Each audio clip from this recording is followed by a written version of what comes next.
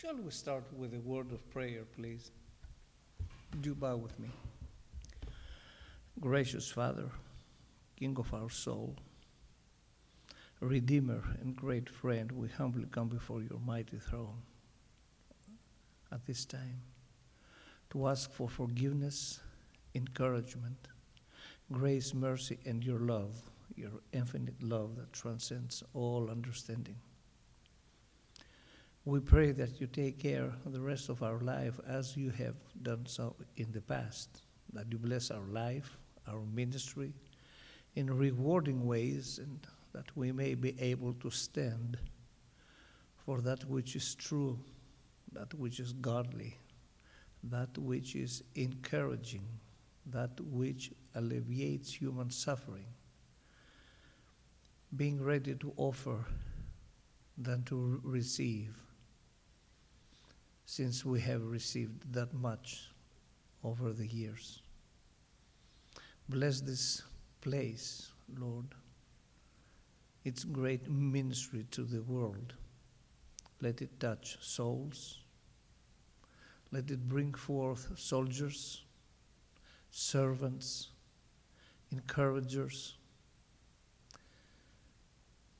and glorify your kingdom in your own mysterious ways. It is in Jesus' blessed name that we pray now and forever. Amen. Thank you for having come to this class. I'm very grateful and thankful. My name is Alexander Meliritos, and together with my wife, Eleni, we serve the Lord Church at Omonia in Athens, Greece, since 1990.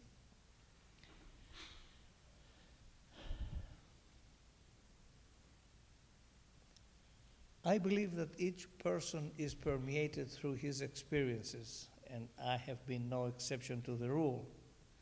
Since before serving the gospel in a more active way, I used to be a navigator, a ship's captain on ocean-going ships around the world.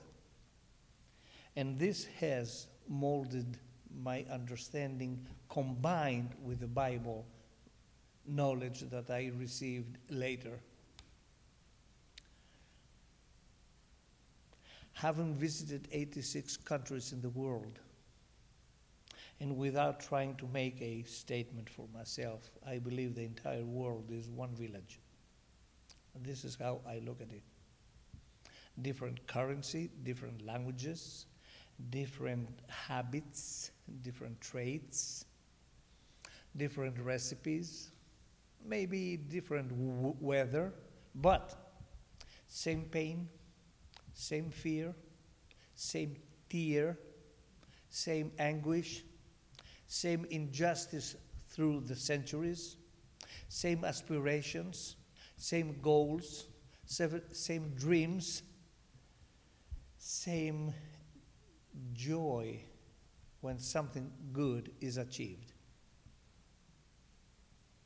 I believe that which brings us closer together is the fact that from one gene, God has made the world. The word gene is stronger than other words. It has to go down to DNA.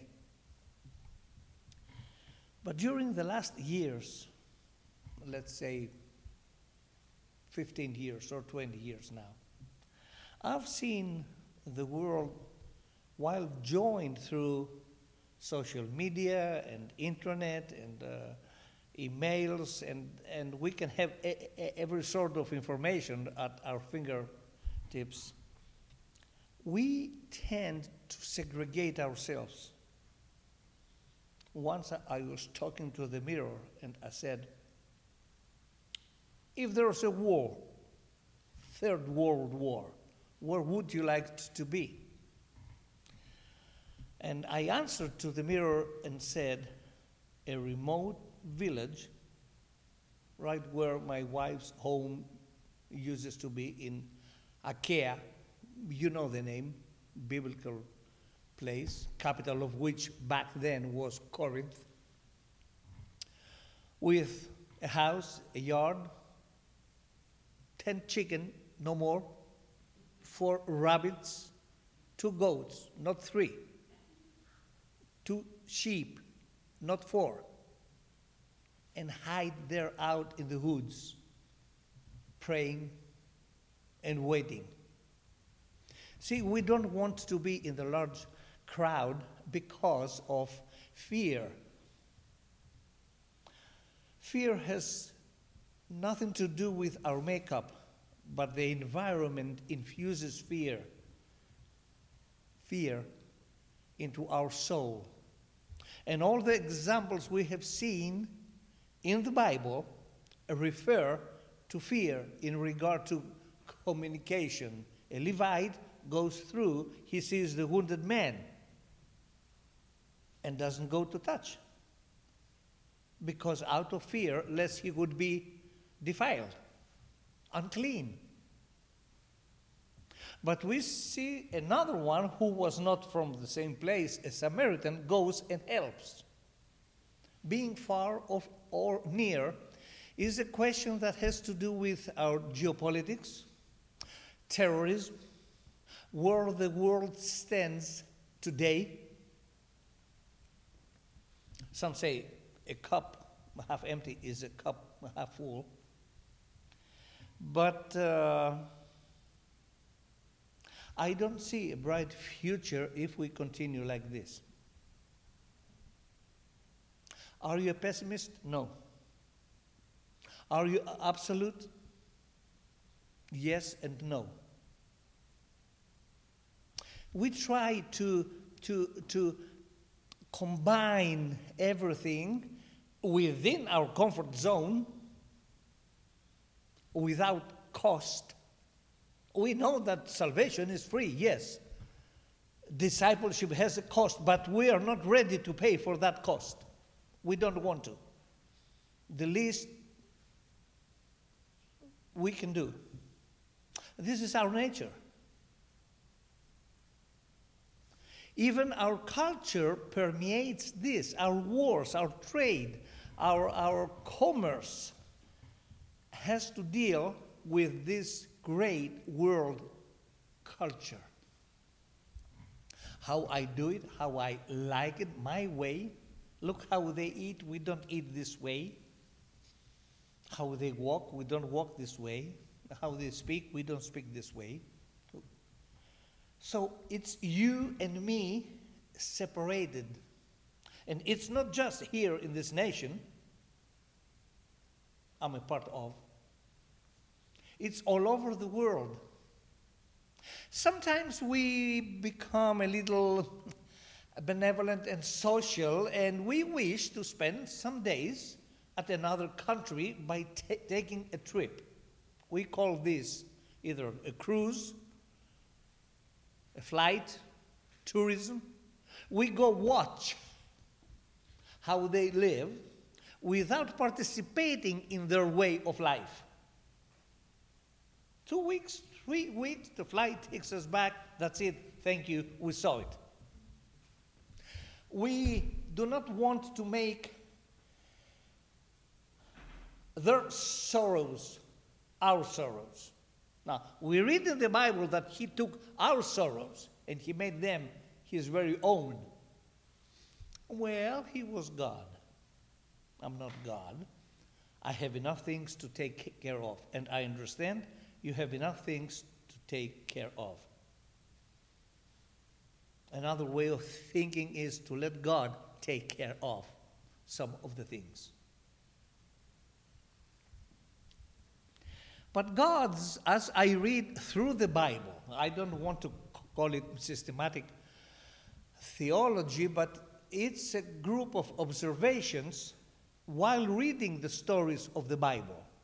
One thing is good with the Bible, that God was the same yesterday and today and tomorrow, so we know his traits, we know how he behaves. He doesn't change, and that's good. A cat always behaves as a cat. You'll never see a cat to behave at times as a dog, and that's good. You know how you face this issue. But God's desire has always, since day one, and even before day one, there are things that are not mentioned in the Bible. In day one, we have the material creation made. He created this, he created that. There's no place in the Bible where we know when angels were made. Was Satan created before day one? I guess so. The invisible realm of timelessness. But they were created from an eternal God. So, since the beginning, we see a God who creates the entire world in 5 days, mountains, planets, trees, dinosaurs, cats, dogs, everything, and on the 5th day, there arrives the prince, Adam. In order not for him to be alone, he creates a partner. And God comes down to the garden, and he walks with them, and he talks with them. God's culture is culture of unity. God wants to be with that which he has created. Don't forget that the Bible ends in this way, right? In the book of Revelation, there is a multitude. We will go later through this from what nations, one or many. And God is with them. Now, you may say, well, since everything is good, how come this world has reached this point? Satan is all-powerful. I am not reverent to Satan, but I consider him a lot. If he can rule such a world through the centuries, he is some mighty person. Until a day that I know. And he comes into the scene and confuses everything and brings his culture. He gives what he offers. He offers what he offers to Eve. Eve takes it. And then everyone is split. Adam says, God, the partner you gave me was not good enough to keep your command. Eve says, I'm not to blame. The snake gave it to me. God says, now you hold hands and get out of here because this is my place and you cannot be with you. So everyone is scattered and someone is smiling. Worldly culture. But that was not the only event. Let's take the example of Jesus in the wilderness. Jesus is ready to go on and have his public ministry at the age of 30 to the age of 33 and a half when he died on the cross. He wants to be with the Father.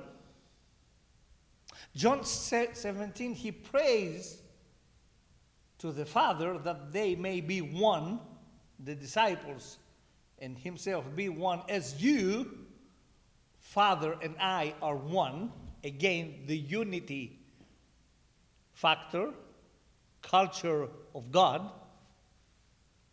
And then comes again to the scene. Someone comes and says, you bow down and worship me, and I'll give you the kingdoms that have been given to me, given by someone. I saw Satan falling like a lightning from. So, in essence, Satan tells Jesus, obey your father. What for? You are going to sacrifice yourself for these people. Who will give you thanks? Do you know them well? I know them well inside out. No one will thank you. So go ahead. Don't listen to your father who wishes to send you to the merciless cross. Live your own life. After all, you're a young man. Unity of disruption. In essence, no unity. Satan says, leave it. You go there, he stays there, his mighty throne, you live your life. And Jesus, of course, answers with his Father's word, man shall not live with bread alone. But I want you to see how God unites and how Satan, since day one and until this very day, he tries to. Adam and Eve were happy until Mr. Satan came to the scene. The wife you gave me. So you are to blame. You gave me wrong person. I'm not to blame. I'm eating with the silverware you gave me. Wrong silverware, the mistake is yours. And this is the beginning of chaos. And Cain and Abel and killing, slaughtering, and more and more and more. We see this tree of life in the first book of the Bible, Genesis, and then another 64 books, no book of the Bible. I mean, it's gone. And lo and behold, we find this book, this tree, on the last book. Book 1, book 66. And there was a tree of life that brings fruit all the year. Where has this tree of life been throughout our history? We didn't like this tree because we didn't like life. That's it. And we want to believe a lie. We are all like that. We try to preserve ourselves by saying, well, we call our sin weakness. If you ask me, how do you feel in regard to your body? Well, I'm a little well-fed, I'm a little chubby. I cheat myself. The scale says 242. And you are not chubby. That's the truth. You lie. I don't like the figure 242. I don't like the truth. This is who you all are in essence.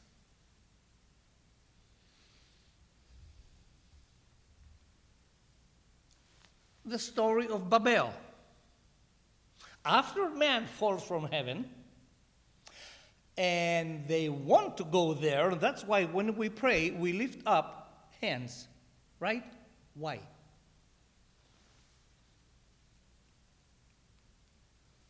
We know where we came from.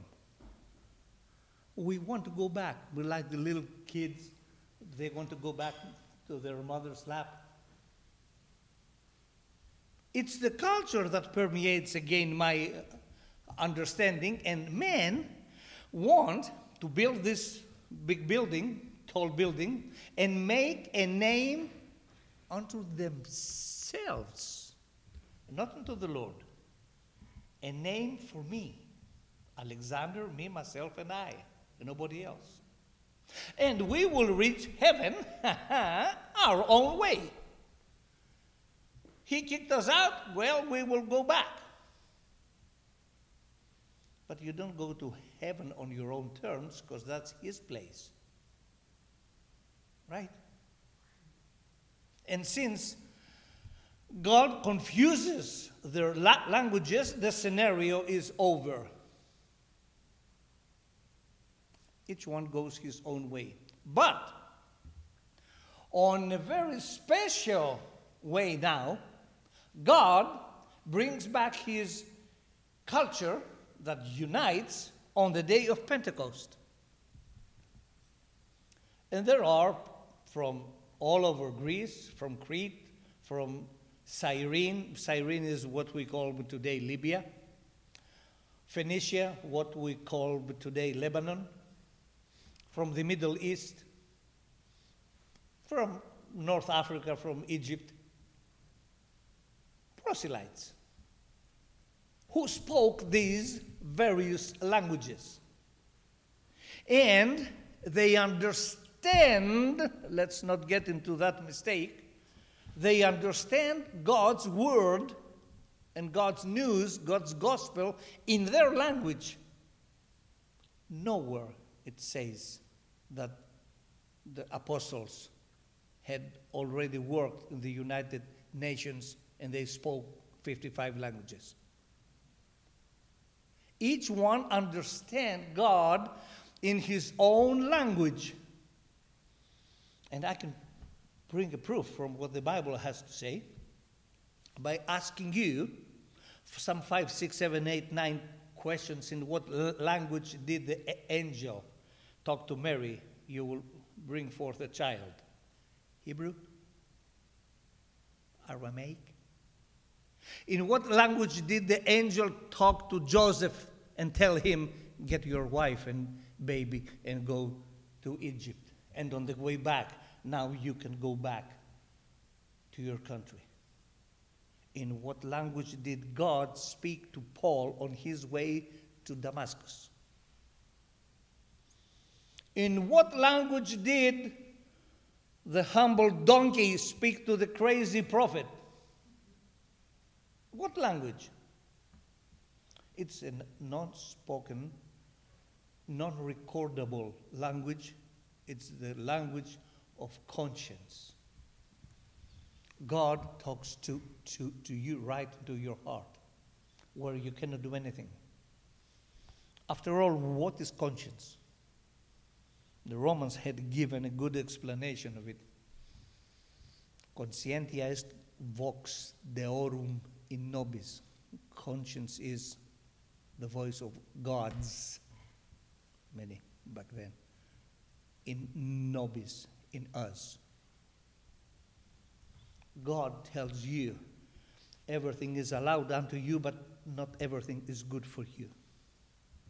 And then on the day of the Pentecost, this good news, which is the good news that transcends time, are well known to man. And then people are unified again, brothers and sisters, because they have same Father. We use the word adelphos, brother. Some words have meaning in Greek, in the original language, more than they do in English, and I hope God will help me write this book. There are 1,700 words in New Testament alone that are used today in English, but they give flavor to the idea. Want an example? In the book of Acts, chapter 2:38, and with many other words he exhorted them, Peter, saying, save yourselves from this corrupt generation. Right? What does corrupt mean? Well, a Latin root. I understand the Windows corrupt file that cannot be saved, so I delete it. I know of the corruption of the world and politicians and governments and but what is the real word? The word is save yourselves from this scolia generation. S-K-O-L-I-A. If you substitute the K with a C, S-C-O-L-I, go ahead. Scoliosis.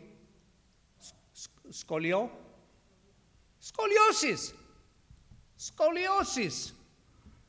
That spine which is not straight, huh? That's what John the Baptizer was talking about. Make straight the paths of the Lord. They had never been straight. That's it. 1,700 words like this. But what a picture.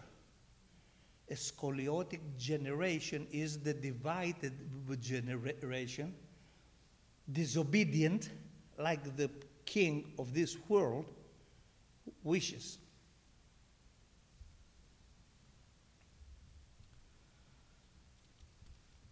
Don't forget that God's word brings good news and not bad news. And that's what the angels proclaim at Jesus' birth. Goodwill to man. Unity now is restored when God's culture overrides human culture.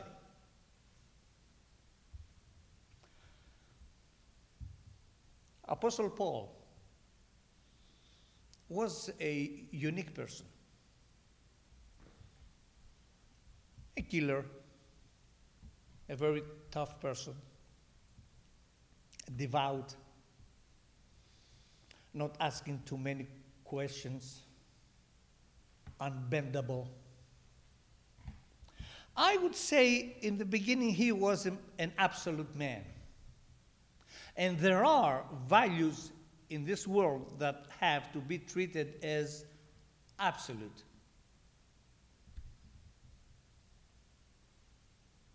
A ship is either afloat or sunk. The word baptize means to render something invisible under the surface of water. In this Koine Greek word, baptize, means that if you can see 1 inch of the mast of a ship, that ship is not sunk. You have to see nothing. Then she is baptized. So she is either baptized and is down at the bottom and talks to the Titanic and shares secrets, or she is afloat. And there's what I used to, as an example, a woman somewhat pregnant. She either is or she is not. Speaking of absolutes.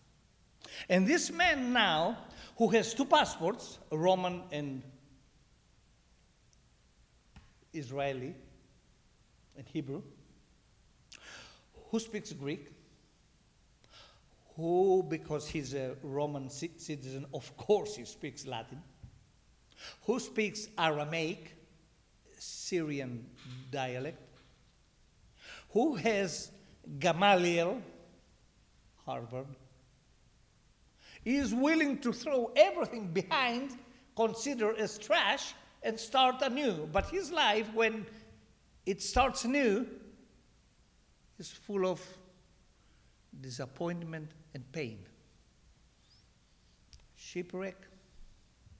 King Aretas is after him, so they lower him in a basket for what he believes God's unity will do to man.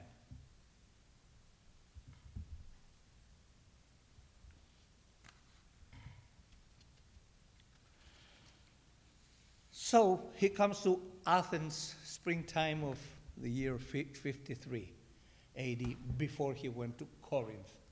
And he comes to the Mars Hill, and he sees all the intelligentsia, all the corp of the Supreme Court, which is until today called Mars Hill. There are, how many? 8 or 9 chief justices in the states? 8 or 9 districts. Well, we have 1. President of the Mars Hill. And he doesn't say, well, you don't know God, let me show you the real God. He tells them that they are, from every sense, God-fearing. They love God, the Athenians did, because they had many orators and wise people who trained them and kept them in shape. Maybe that's why Paul didn't establish an Athenian church, because they had their own way of righteousness and their own way of doing things as the protocol called for. He sees an altar dedicated to an unknown God and says, yes, exactly. What you're doing is right. You have not done wrong. Let me talk to you more about him. See how he tries to unite them. He doesn't say, well, I'm a Jew and I know things better. You don't know a thing. You are ignoramus. No. He embraces them. He invites them. And Damaris and Dionysius, the Areopagite, a member of the judicial corps, aspire the God who worship unknowingly at the altar there. So God's culture again unites, brings them together. Don't forget that he recites also two Greek poets. He was well versed and well. He had studied a lot. And there were two Greek poets. One was Epimenides from Crete. In his work, Cretica, Cretica, which means that which pertained to Crete. In him, singular, we live and move and have our being. Not in them, the 12 gods, in him. And then he quotes another poet from Cilicia, Aratus, Aratus, in his Ode to Zeus, hymn to Zeus. And Cleanthes in Phenomena, Phaenomena.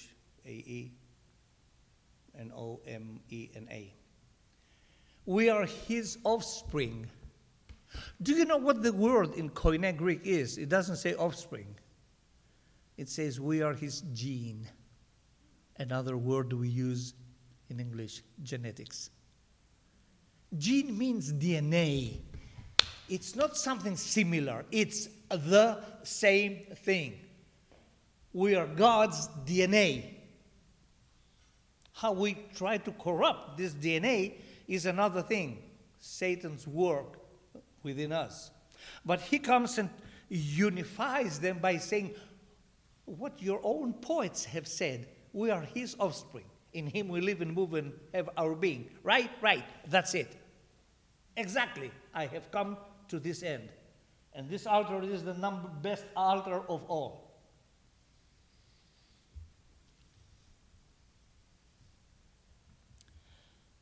Since 2015, we all know of this devastating war in the Middle East.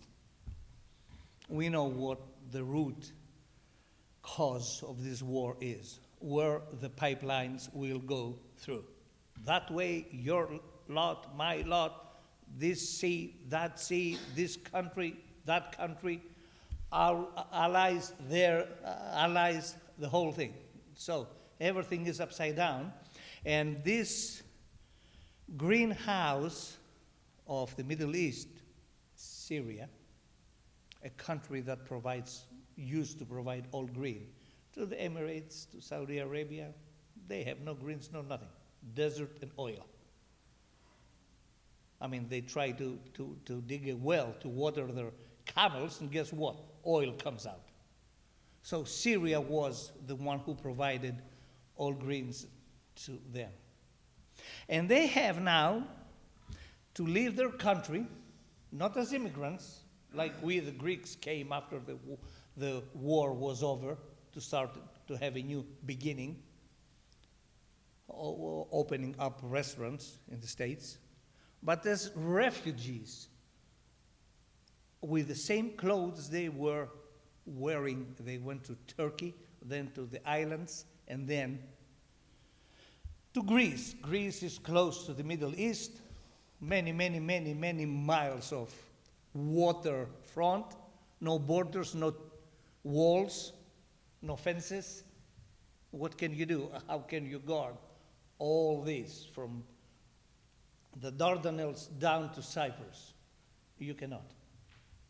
And they come without pride, without belonging, full of fear because of a religious system that betrayed them since day one,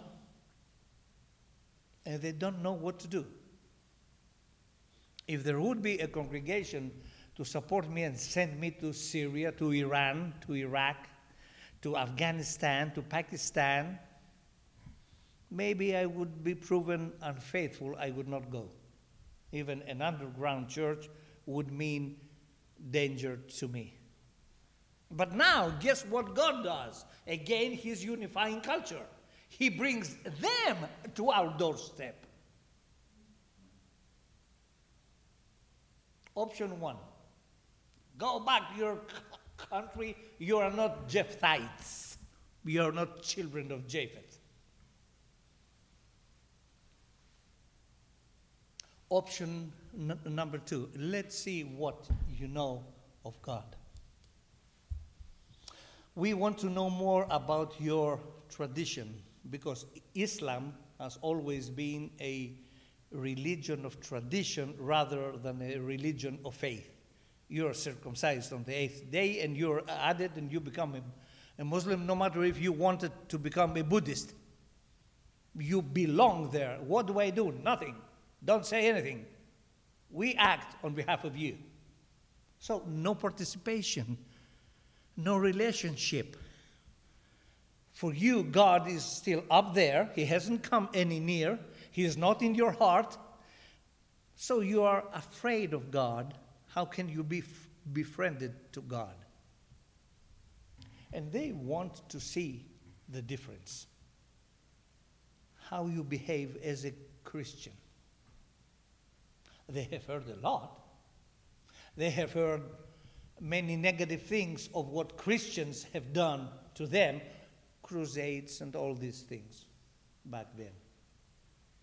They want to see this Isa, I-S-A, Jesus, if he truly lives in you. That's what Paul says, Christ in you.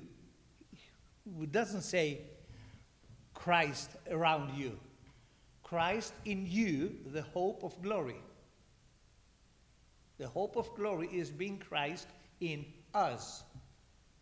And then you are enthusiastic. Let's go one more word, because I'm a lover of etymology. Do you know what enthusiasm means? En is what we have in English, I-N, in. T-H-E,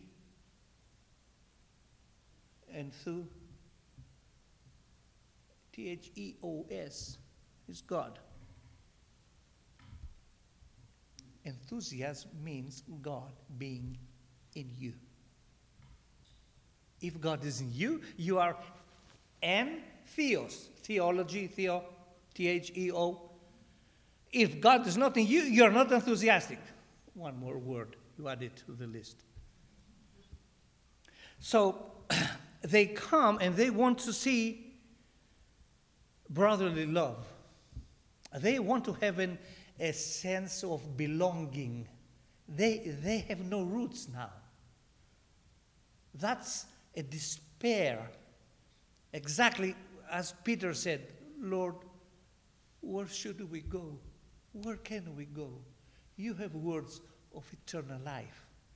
When a disciple says, where can we go? There is an entire world you can go to. But when this world is strange to you and you are a stranger in this world, where can we go? That is a great statement that without God, there's no place. There is no place where to go. And that's why we try to cling to be with Him.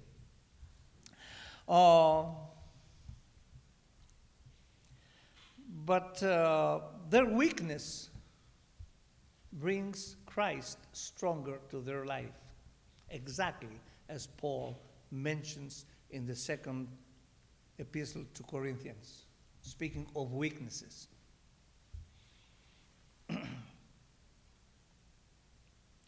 Have you heard of Leonard Cohen, the famous singer who passed? Go to google.com and put Leonard Cohen anthem, Prince Albert Hall, London 2000, I think 8 or 9. There is a crack in everything, the lyrics say, and that's how the light gets in. Through your weaknesses, God's power is made known. If there's a crack at the pot, then you can see a leakage and you can see oil or water coming through. Yes. And these people have lost everything and they have come and they're ready to accept. But they want to see that what you preach is who you are. And who you are coincides with what you preach. Arabs, Kurdish from Iraq, from Iran, and they want to be part of this new understanding of God having come near. By following the rituals and the holidays, they feel that, well, someone else designed this for them, but they have no part. Now they do have a part, and they are united. God's culture unites them with us. There are about 100 souls out of the 200 refugees we serve at Omonia. Since September 2015, when it all started. And they want to dedicate their life to Jesus because they understand that Jesus is far and beyond a good prophet, more than Ayub, Job, Isaiah, Isaiah, Jeremiah, Daud, David, Suleiman, Solomon, Ibrahim, Abraham, Isaac, Isaac. They know the Old Testament. That's their story. They know it well, inside out. What they need to learn is the rest of the story, Jesus and salvation to mankind. And they gladly attend, and they become one. Because God's culture promotes a life of mutual edification, service, purpose, brotherly love. God's promises are common to all, regardless, to all. There are 2,900 named characters in the Bible, 2930, with names. From all nations, from the Greek medical doctor, Luke, to you name it. And that's why John says, under the throne I saw a multitude from every language and every tongue and every nation and every ethnicity, every. Well, we say John 3:16, for God so loved the world, but we mean he loved us, the saved ones, the ones who know us. He didn't love just us. He loved everyone, the told and the untold. Jesus himself says, I need to bring them to make them one flock. Everyone. I would like to read to you an epistle. There is unfortunately just one saved throughout the world. Very old, dated 130 AD. It's the only epistle in the universe that describes the early church Christians and their way of life. The early Christian church in the first 3 centuries after Jesus' resurrection brought about the most amazing transformation of diverse social and religious cultures ever achieved by peaceful means in the history of the world. How did it happen? What kind of people were these? What was special about their way of living and believing? It would be a mistake to romanticize the early church as an age of purity to which we should seek to return. The churches always had their problems and internal struggles, de facto, a fact. Nevertheless, the early churches as a whole did represent something different in their world. Different. Underline this word, please. It attracted both devoted followers and brutal persecutors. Paul. To see what these early believers were like, let's go to the sources and hear what they were bold to proclaim about themselves. It is the famous epistle to Diognetus, D-I-O, Dio, Zeus, G-N-E-T-E-S, Diognetus, epistle to Diognetus, epistoli pros Theogniton in Greek. Here is a gem we are most fortunate to have, as only one copy survived the centuries. We do not know who wrote it. It came from the 2nd century. It was like the New Testament, originally written in Greek. In this brief excerpt, we have preserved a magnificent description of Christian living in what was expected in the early church community. For the Christians are distinguished from other men neither by country, nor language, nor the customs which they observe. For they neither inhabit cities of their own, nor employ a peculiar form of speech, nor lead a life which is marked out by any singularity. Me, myself, and I. The course of conduct which they follow has not been devised by any speculation or deliberation of inquisitive men, nor do they, like some, proclaim themselves the advocates of any merely human doctrines. But inhabiting Greece, as well as barbarian cities all around the Mediterranean, according as the lot of each of them had determined, and following the customs of the natives in respect to clothing, food, and the rest of their ordinary conduct, they displayed to us their wonderful and confessedly striking method of life. They dwell in their own countries, but simply as sojourners. As citizens, they share in all things with others, and yet endure all things as if foreigners. Every foreign land is to them as their native country, and every land of their birth is a land of strangers. They marry, as do all others. They beget children, but they do not destroy their offspring.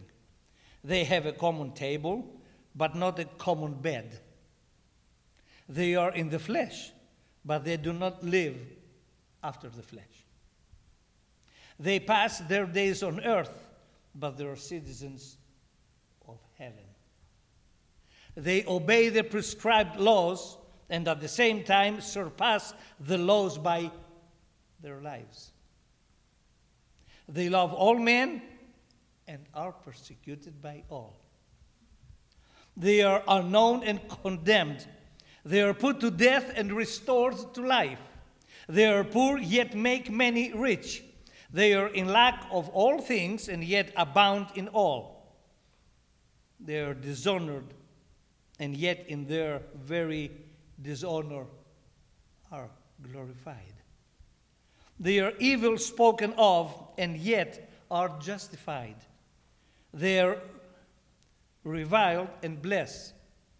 They are insulted and repay the insult, are proclaiming, and repay the insult with honor. They do good, yet are punished as evildoers. When punished, they rejoice as if quickened into life. They are assailed by the Jews as foreigners, and they are persecuted by the Greeks. Yet those who hate them are unable to assign any reason for their hatred. And the letter goes like this. To sum it all up in one word, what the soul is to the body, that are Christians to the world.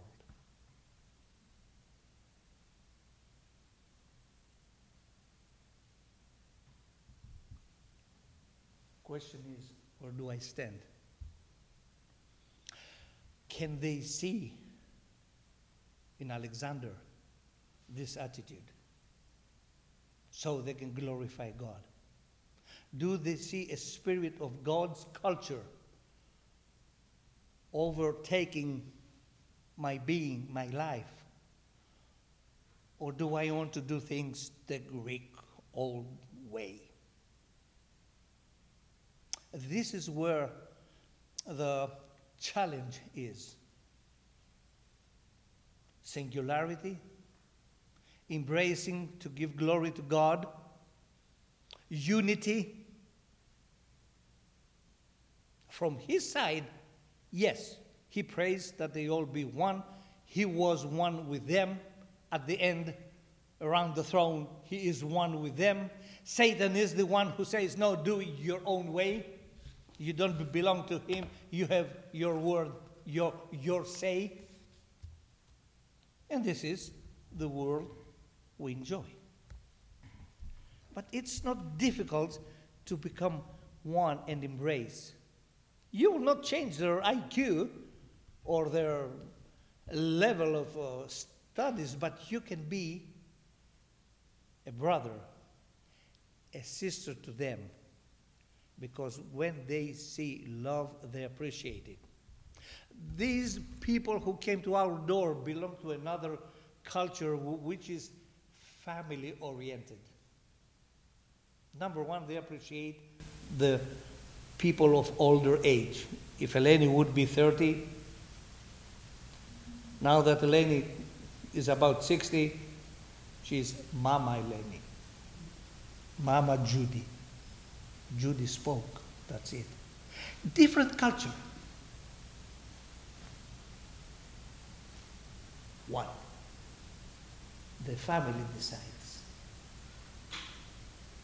God decides. Or then why do we sing, we're part of the family that's been born again? Part of the family. Are we? Thank you. Thank you for having come to this class. May God bless you richly.